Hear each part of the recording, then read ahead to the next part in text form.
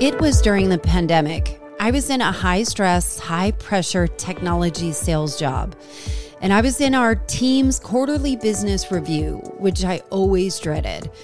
I was really scared that I wasn't prepared enough and had to manage to feign interest for a full 8 hours over Zoom of not only mine, but our whole team's initiatives. And we had a mercurial boss, and our boss was throwing jabs of humiliation, little slights, sarcastic remarks. His general frustration was impossible to hide. And when that happened, I froze. I couldn't offer feedback. And this was weird for me. Like, I can use my voice, I can speak up for myself, but here, it was a different story.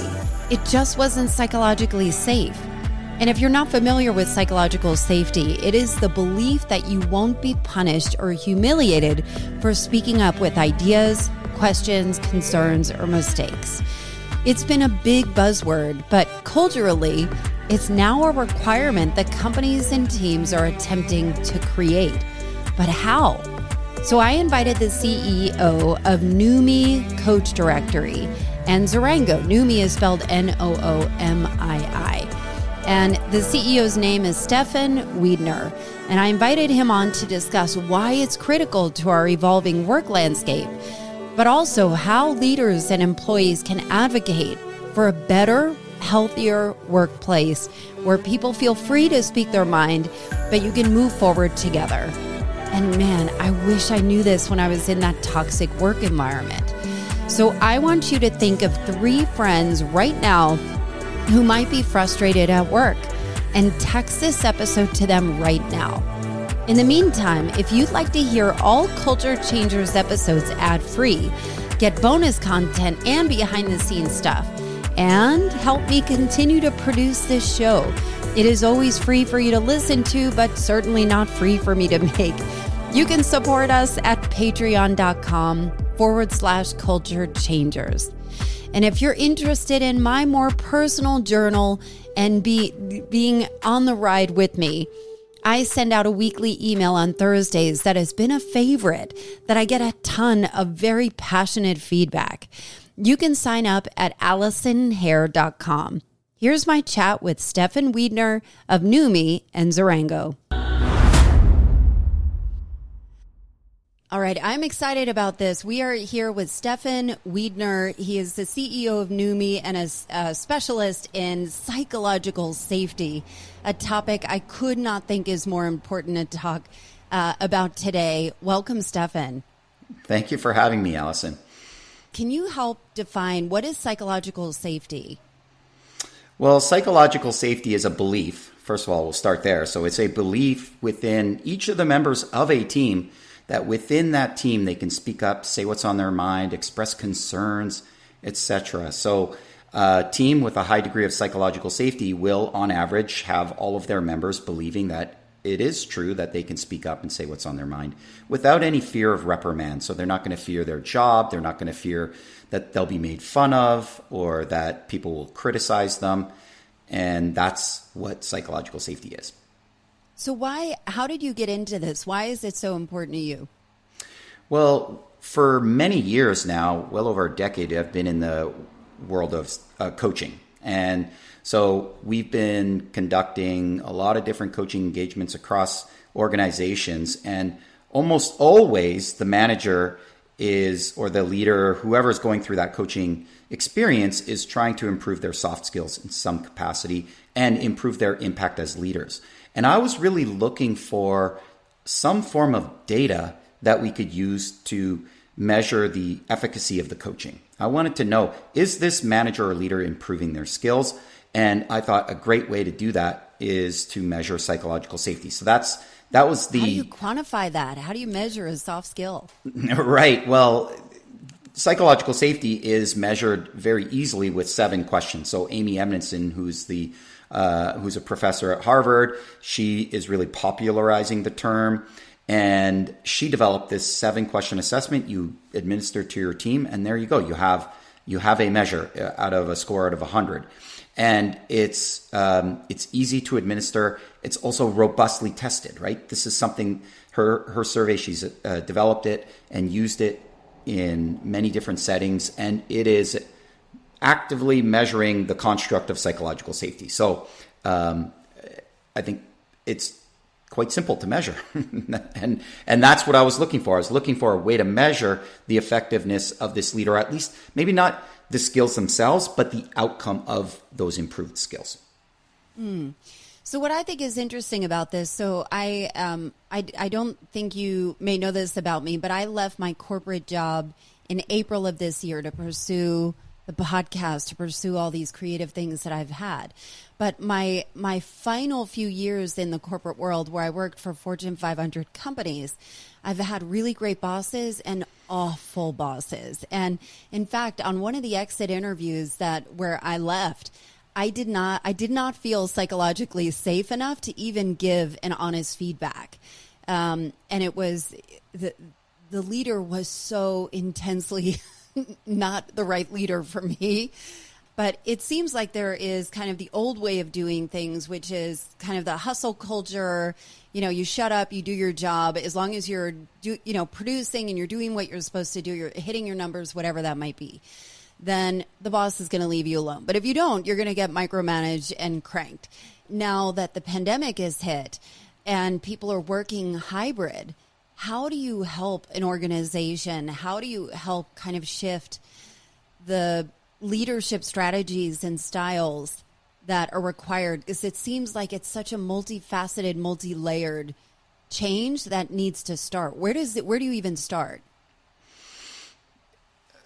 Great question. And there's a couple different points that were sort of layered into your comments and your questions there. So I want to address the first one, which is regarding the remote work and how that's really changed the workplace. And initially, when we were maybe 2 months into COVID and the lockdown and the uncertainty and everything, if we can go back in time, roughly 2 years. And I reached out to a colleague of mine who is in an organization. He's in the HR/learning and development department. And he informally just interviewed about a dozen or 24 managers in his organization. And he was specifically asking the question, how's your team doing?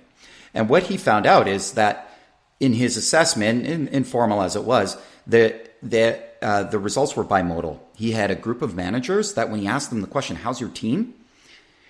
They said, gee, I don't know.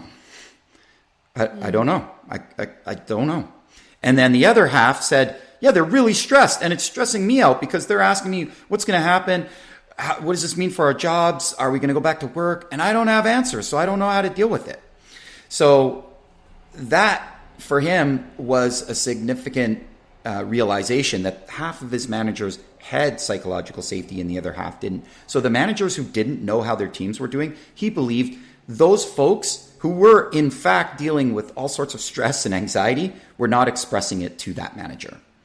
And so as managers, we have to know that a critical symptom of psychological safety, or rather a lack thereof, is silence, is agreement, is just complacency that no, things are fine, right? So one realization I think that most organizations has really embraced with COVID is that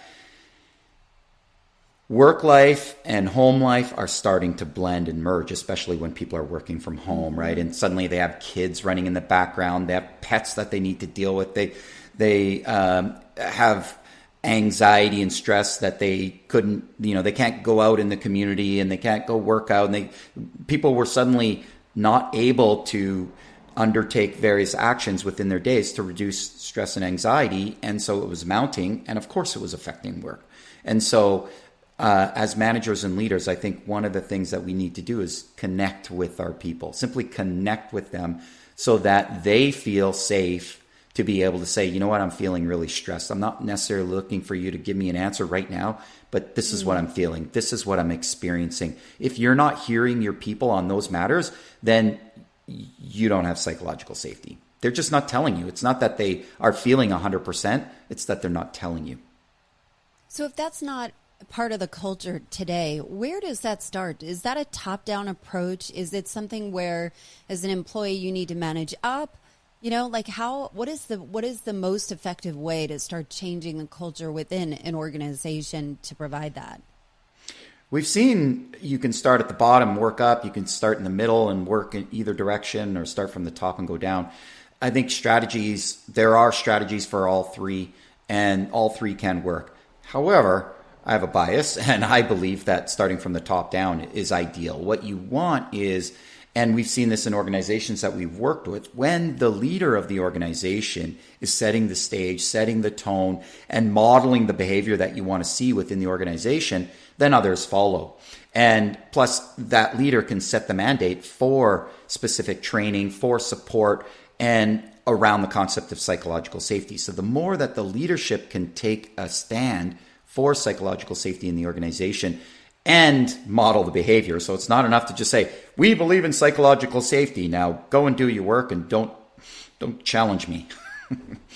I think it's hard, though. I think it's hard, especially, so I live in Atlanta, and, I've met with companies in the South that are family owned, very set in their ways, kind of old school. About, not all of them, of course, but it seems to be more prevalent here. And, if you're working at one of those companies and don't feel like you have a voice, I'm wondering, how does somebody have agency or gain agency with it? Is it volunteering? I'm stressed today, or I have a lot on my plate, or how can I help? Like, how would you coach somebody that doesn't really feel like they have psychological safety, but really feels the strain? That's a really good question, because I think a lot of people find themselves in that situation, right? Where they don't feel that safety and that security. And so what I would advocate, what we see is that, first of all, I'll start with a different definition of psychological safety. I already gave you a definition. We use one that I think is a little bit more practical, that a lot of people seem to really appreciate, which is, we say it's the courage to speak up and the confidence to know you'll be heard. So you're asking me, when you're not feeling that courage to speak up, what do you do? How do you handle that? And if you recall or imagine anytime someone's protesting, for example, they have the courage to speak up, but they don't have the confidence that they're being heard. That's why they feel like they have to grab a megaphone and yell it really loudly. So within an organization, I would advise people to improve their skills at being able to speak up in a way that is non-threatening, in a way that is trying to open up that door of communication and understanding. So that's the way I guess I would go about it. What would be an example? What would be a example question? An example question or example comment would be one where, where you're sharing information. The idea is often I think we see a spectrum of communication. There's at one end avoidance, so you don't say anything. And then at the other end, you're calling someone out, or you're really trying to point the finger. And in between that either passive aggressive or actively aggressive. It doesn't even have to be passive. It could be it could be aggressive. You're saying, hey, you're criticizing others. And that's, of course, going to just lead to a lot of defensiveness. So I would try to find that middle ground where you're trying to shine a light on the issue and doing so from a you're not trying to point the finger. You're just trying to bring curiosity to it. And so if, for example, and the other strategy is to talk about how it's affecting you, and you're not, what your interpretations are, and not, hey, this is the way things are. So rather than saying this is a stressful environment, you say, I'm feeling stressed in this environment. See, there's a slightly different connotation there. One is a declarative statement, and one is a statement about your reaction to the environment. And so that's where I would go to work. First of all, try to find an ally, the manager or the person with whom you feel that you can most comfortably express yourself. Ask for some time. And then in that time, try to point out what you feel is the issue or the concern that you have in that environment without trying to criticize anybody or the organization or the team, etc. Is that helpful? It is. I love the thought of coming with curiosity. And one thing I thought was interesting about the corporations today, and something that was in the information that I read about you, is, there's a lot of talk. It's a buzzword to have diversity and inclusion, but I think it's shifting from inclusion to belonging. And that, especially if you're on Zoom or hybrid, that is like ninja Jedi master stuff. How do you move from one end to the other? It's so subtle. What we know is that there is a way of communicating in a way that is accepting and you demonstrate understanding of people, and in particular their differences. So remember the 7 questions I mentioned that are used to assess psychological safety. One of them is all about, I'll read it to you. It's my unique skills and talents. Can you read me the 7 of them? I would love to hear what those questions are. Yeah, sure. Now, when the 7 questions are asked, some are asked in the positive and some are asked in the negative. I've rearranged them so that they're all in the positive. In other words, you want to get a positive answer for all 7 of these questions. So I'll read the first one to you. If you make a mistake on this team, it is not held against you. Number 2, people on this team always accept others for being different. Is this like a scale of 1 to 10 where people rate this? It's a 7-point Likert scale. Okay. So +3 being I very much agree, -3 being I very much disagree, and then, of course, 4 being neutral. So that one, people on this team always accept others for being different. That is a measure of diversity and inclusion and, as you said, belonging. Yes. It is easy to ask other members of this team for help. I think I've answered all these questions at my corporate jobs too. Probably. They were likely weaved in, perhaps in a broader employee engagement survey, right? Where you answered maybe 50 or 100 questions. Yeah. Members of this team are able to bring up problems and tough issues. So that's about the level of open communication that you feel. So that was the one that you were asking about, right? So if you don't feel that, how do you come and open up? It is safe to take a risk on this team. That one's kind of interesting. Why is risk-taking associated with psychological safety? Well, wouldn't it be if you had ideas to make it better? Or like, is it safe to speak up and offer ideas and feel heard, whether or not it's taken or not? Mm-hmm. I mean, that's a big difference. That's a big deal to be able to speak up and offer solutions that may or may not have been entertained before. I also think there's a big difference between how risk is evaluated and assessed, because you might have a legal team and their tolerance for risk is probably really low. Yes. In their work, right? And then you have some innovative team that's coming up with the next big innovative project, right? Their tolerance for risk and failure is likely to be much different. And so how they answer this question might be significantly different. And I always find that kind of interesting. Question number 6. No one on this team would deliberately act in a way that undermines my efforts. So that's, I'd say, loosely measuring trust, right? How well do you trust the other people on your team? Yeah. And then the last one, my unique skills and talents are valued and utilized by members of this team. So there, we're pointing to that diversity and inclusion again, right? It's not just that I feel accepted, but people are leveraging my unique qualities and skills. Yes. So I think it's very interesting that we have 2 out of the 7 questions, which are almost directly pointing to diversity and inclusion and the feeling of belonging. So what was the question about belonging again? And why? Well, how you move from inclusion to belonging. So if you're included, you're on teams, you're on this kind of stuff. At some point, you how do you accomplish having somebody feel like they belong and are invested in the team, and it's not just a paycheck where they're frustrated or not heard or feel like, they're punching the clock and they're doing what they need to do. There has to be some type of shift from that included to belonging. And what does that mean to you?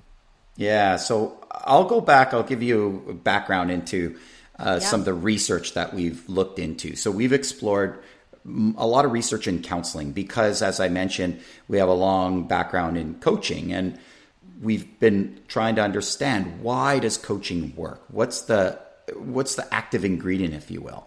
And there's not nearly as much research in coaching as there is in counseling, and yet there's a ton of parallel between those two professions.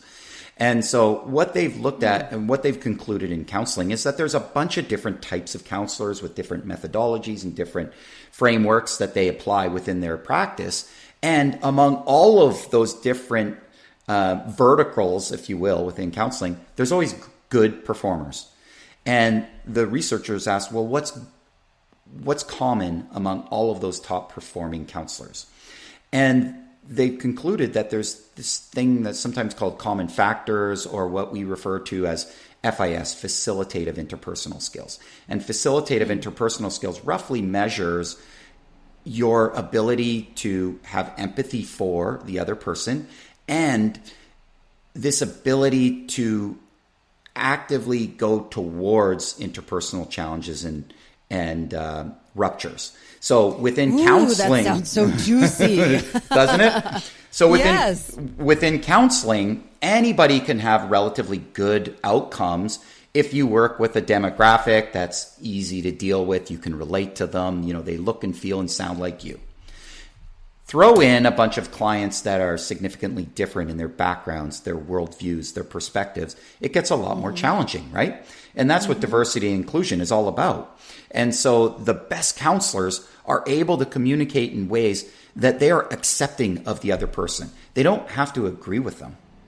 They don't have to want to live like them, but to accept them and understand them is a skill that the best counselors all have.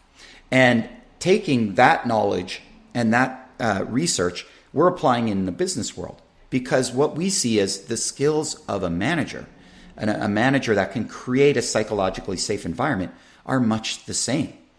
You need to be able to see other people's differences and accept them. You don't have to agree with them, but accept them. And so it comes down to very subtle communication. For example, you might ask someone a question like, well, why didn't you do it like this? And see how my tone is subtle, and it's I'm leading with judgment. Like, why didn't you do it like this, right? And I can ask the same question with exact same words in a way that says, why didn't you do it like that? Where maybe there's a little less judgment there. It's much more of an open-ended question. And I think if you're constantly viewing your skills around accepting and understanding others' differences, then the words will be slightly different too, where you'll use the right words, you use the right tone, and you're constantly accepting others for their differences. And the beauty with these subtle skills that I'm talking about is that they can be assessed and measured. And they can be assessed and measured with relatively small amounts of data. And so are you familiar with the work by John Gottman? Years ago, it was sort of popularized that John Gottman could listen to a couple disputing various things within their relationship and predict divorce with a high level of accuracy, wow, 95%. Okay. Had you come across that stat? I haven't. Yeah. Okay. Yeah, so I think picture it's cool. that, right? That also is Jedi tricks. Yeah, that's total Jedi tricks, right? Like, what the heck? You're thin slicing. You're able to look at, I think it was maybe popularized in Malcolm Gladwell's book, Blink. In Blink, yes. I think, don't quote me on it because it's been quite a few years since I read that, but that seems to fit, right? Because Blink is all about taking thin slicing, right? You're looking at small bits of data, and with that small data, being able to see bigger patterns. And so that's what they're doing. They're looking at small amount of data and predicting bigger patterns. And so for us, we're doing a similar type thing where in counseling, you're able to assess a counselor's individual interpersonal skills and then predict their client outcomes years later. And they did that by exposing counselors to challenging moments in a counseling session. So this is when there are interpersonal potential ruptures. You seem to like that word. and it's how does that individual respond to those ruptures? Do they respond in a defensive manner?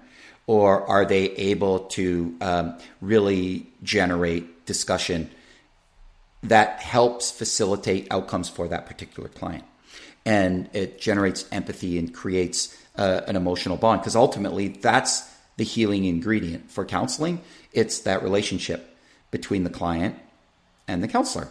And we don't see a significant difference in business setting. The leader, the facilitator, their responsibility is to produce outcomes through the power of relationship between all the people in the team, right? Mm-hmm. So their job is to facilitate those relationships and make sure that everybody's getting along and connecting. That's the whole point of psychological safety. Everybody's able to openly communicate and express their differences, and they're appreciated and understood. And so if the leader can model those behaviors with that communication, the team's going to be better off, and we can assess those. So that, using the parallel with the counseling, what we're doing is we're exposing managers to challenging interpersonal moments within a team.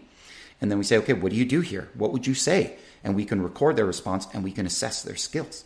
And we can see, are they using language? Are they asking questions that are non-judgmental and therefore are accepting of people for their differences, their unique traits and qualities? This seems like a communication style that is ridiculously worth its weight in gold. You know, like it seems as if managers, leaders, people who are responsible for creating psychological safety really have to level up their communication skills. And I imagine that you being in the position that you're in, what are the trends that you notice across the nation, across the globe, that are that you aim to address? What do you see out there? Well, the good thing is I'm seeing a lot of positive trends with managers and leaders. And first of all, I think it starts with the mindset, right? Their mental model for how they as a manager or leader need to lead. And psychological safety is a great mental model. I need to create an environment where everyone on my team has the courage to speak up and the confidence to know they'll be heard. I think a lot of leaders and managers that I'm seeing are thinking along those lines. They might not describe it in the exact same language and words that I do, but they see that. They want to be managers that are perceived as inclusive, as welcoming, as caring, as curious, etc. You know, fill in the blanks with whatever words you want to use to describe it. But I'm seeing a trend in that manner. And I think there's this also growing trend between kind of a collapsing of mental health and work. And I think psychological safety is seen as a bit of a gateway for helping people with their mental health issues. That's not measuring the mental health and psychological safety they're two different constructs, and they're not to be confused. And I think they're related. And I'm seeing that, right? So people are seeing that psychological safety is a means to alleviating the stress and the anxiety and the mental health issues that people are facing, and destigmatizing it. Hey, let's at least talk about it.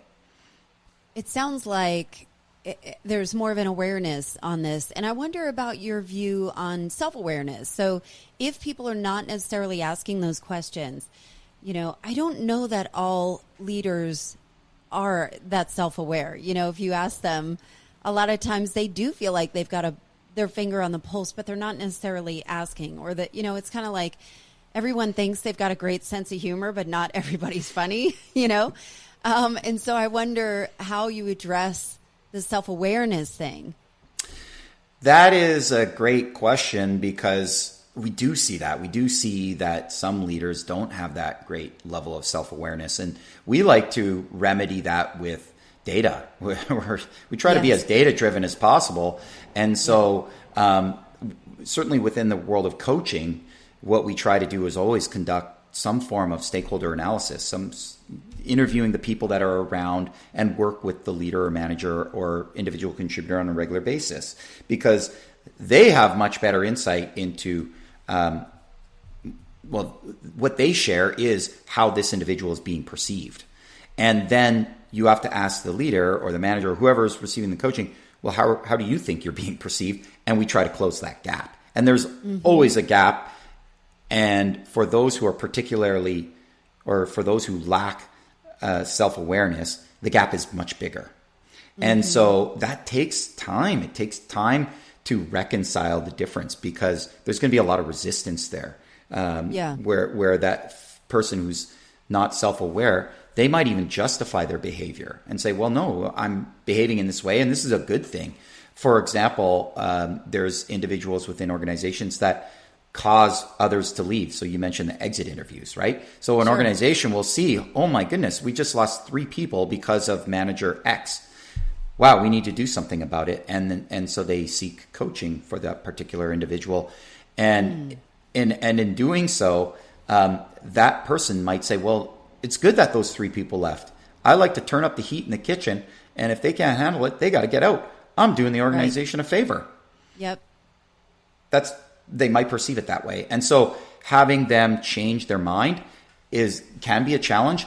And despite what I just said about someone feeling maybe virtuous with their abrasive behavior, by and large, every leader who is unaware of their impact on others, when the light is shone on them, they feel intense emotion around it, like often guilt and shame and a real desire to improve.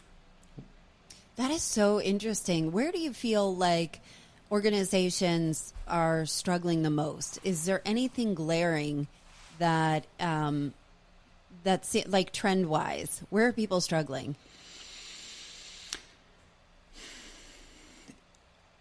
Are you asking about managers, or are you asking about people within teams, like individual contributors at the CEO level? Does it matter? All of it. No, it doesn't really matter. I think, I imagine there are large swaths of people that probably feel a certain way, or something that you notice based on the data that you collect, where you say, okay, I'm noticing some trends. Here's where we can help with the coaches, with the consultants, with the counselors that you've got in your arsenal. I think what we see, perhaps the strongest trend, is that the intentions are often really good. People's intentions are really good. They want to be perceived in a certain light as being caring, thoughtful, etc. And what's lacking is the skills. So they don't have the skills. They just don't know how to do anything differently than the way they've done it. I'll give you an example. There's one manager we worked with, whip smart, and he used a lot of humor and more specifically sarcasm. And when the organization started to get bigger and bigger, and the relationships he had with the people around him got a little bit more distant because they weren't just able to go for lunch all the time, right? That sarcasm started to really hurt him. And yet he didn't. It was like when stress went up, when anxiety goes up, when the stakes go up, that was his go-to, right? His go-to was to be humorous, to be sarcastic, to really motivate people through that mechanism. And it started to fall apart. Like when your buddies and your friend kind of takes a shot at you, a cheap shot, you react in a different way, right? Because they're friends, they have your back, etc. And so that's what I mean. So as the relationship started to become a little more distant as the organization grew, that strategy couldn't work for him anymore. And so I think that's the big problem we're seeing is people don't have the skills, the communication skills to be able to adapt based on the environment changing. So I think what's interesting about that is that I've been in technology sales for over 20 years, and I loved being an individual contributor. And at one point early in my career, I did go into leadership, and my fear was I was afraid that people didn't work like I did. And this was probably 15 years ago. And that was the case. And I could not figure out how to adapt. I was not a good manager and went back into sales because of it. And I wonder, is it because I'm not a good manager, even though I have a lot of leadership skills, or I just didn't have the tools at the time? And I wonder how you assess somebody's, ability to go into leadership or be a leader. Was it that I didn't have the tools, or it just was not my thing? Well, it could be a little bit of both. We definitely think that well, the way we do it is we measure people's interpersonal skills, right? The facilitative interpersonal skills. We can measure those and we can assess them. So we can give people a score. Yeah. And so there are some people that are just naturally good at it. And they're naturally skilled. And we also know that with practice, you can get better and you can improve those skills. So it's no matter where you are, right? So even if you're skilled naturally, what we find is that often those individuals are unconsciously competent. And we want to bring a more conscious level of competence to it so that they can use the skills when they need to use those skills in a very deliberate manner. Hold up. So unconsciously competent, that's a really cool thing. So it seems like they're unhidden or unearthed talents or, like a diamond in the rough kind of thing. Have you seen that there's a lot of underdeveloped talent out there where people are just kind of playing in the wrong sandbox? I definitely think so. 100% for sure. Yeah. So there's potential being left on the table by kind of misassessing and kind of putting some kind of tools and resources to help identify where their strengths are. Yeah. And maybe it's misassessing and then being able to provide the other skills to support them. So the interpersonal skills that we're talking about are, think of them as a little bit like sometimes we use the language, the what and the how. Yeah. So let's say you're a first-time manager, you need to learn what to do. So some of those things might be, you need to have one-on-ones with all of your staff members. That's what you need to do. And what questions do you need to ask? Well, it's good to ask these 5 questions in a one-on-one. And when you're conducting a team meeting, here are some of the things that you need to do. So that's the what, right? You need to teach that stuff. And then there's the how. So it's not just what questions you ask, but how do you ask those questions? What tone do you use? Because someone can tell if you're just saying, okay, so tell me what's the biggest challenge you faced this past month? Oh, nothing. No. Okay, great. Done. Next, move on. Right. You see, I'm just checking the box. I want to get through these 5 questions as soon as possible. And then I can put a stamp on it and say, I did it, did the work, done. Right. And there's a difference between someone's the what, they're doing the what, but then the how, those interpersonal skills, the tone, the language they use to ask the questions, how much empathy they express, all that sort of stuff. That's part of the softer skills. And so we think you can learn both of those. And you might have someone they're really high in those soft skills, but they don't know how to do one-on-ones. They've never done that, right? Like they've never managed people. So maybe you need to improve those skills. And then vice versa might be true. You might have someone who's really high in all of the what skills because they've been a manager for a long time, and they need to work on those how skills because they've never addressed them. They've never attuned to it. We believe that both can be learned. First of all, can you tell if somebody is like a sociopath from all of these, like a straight up sociopath, if they lack a lot of empathy? An interesting story. Perhaps one of the best stories that we have using our means of teaching people these soft skills was a student he was on the spectrum and was trying to improve his ability to read other people's emotions and express empathy. Yes. And because we were able to really break it down into here are the fundamental building blocks of what empathy is and what it looks like and how to furrow your eyebrows and, use your nonverbals, for example, to communicate that you get the other person. Oh my God, that's so He was cool. able to really improve. Like he was able to go from basically a failing student, someone who would not be able to continue in counseling training, to someone who became a B student, maybe not an A+ student, but certainly good enough. So what's the point there with someone who's a sociopath? I think that if you're just measuring those interpersonal skills, I think some people have it in spades. Doesn't mean they actually have empathy.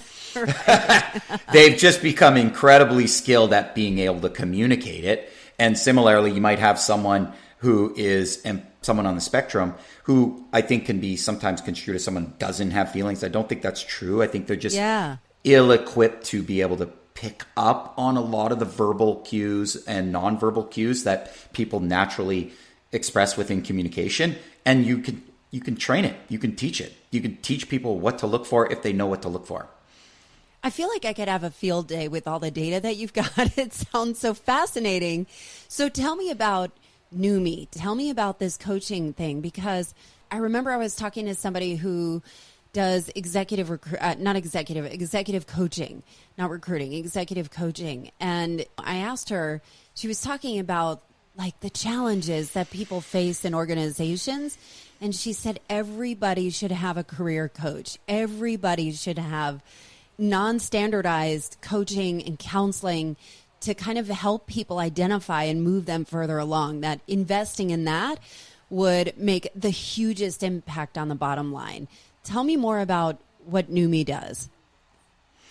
So at NOOMII, we have a couple lines of business. The first is for individuals. So it's basically a B2C platform where people can source coaches online, find a coach, we'll match them up, and they can hire a coach. Yeah, exactly. And that's been operating for quite a few years now, well over a decade. And then on the business side, we had organizations coming to us saying, well, we see you have lots of coaches. Can you recommend and provide us with some coaches? Because we have a bunch of individuals that want coaching. And so that's what we do there. We provide coaching to organizations. We roll out the red carpet to some degree, a lot more than with individuals, because we want to make sure that we provide organizations with kind of a consistent experience and a really high level and quality experience with every one of their coaching leaders or managers, whoever's going through the coaching. And we try to embrace all of the best practices within coaching so that the results are as good as possible. Are you able to measure the results from that, from the results of the coaching practices themselves? Yeah, so like I said earlier, we started exploring psychological safety because we were really interested in the impact and how do we measure it. And so we measure it in a couple different ways. We can measure the psychological safety of the team.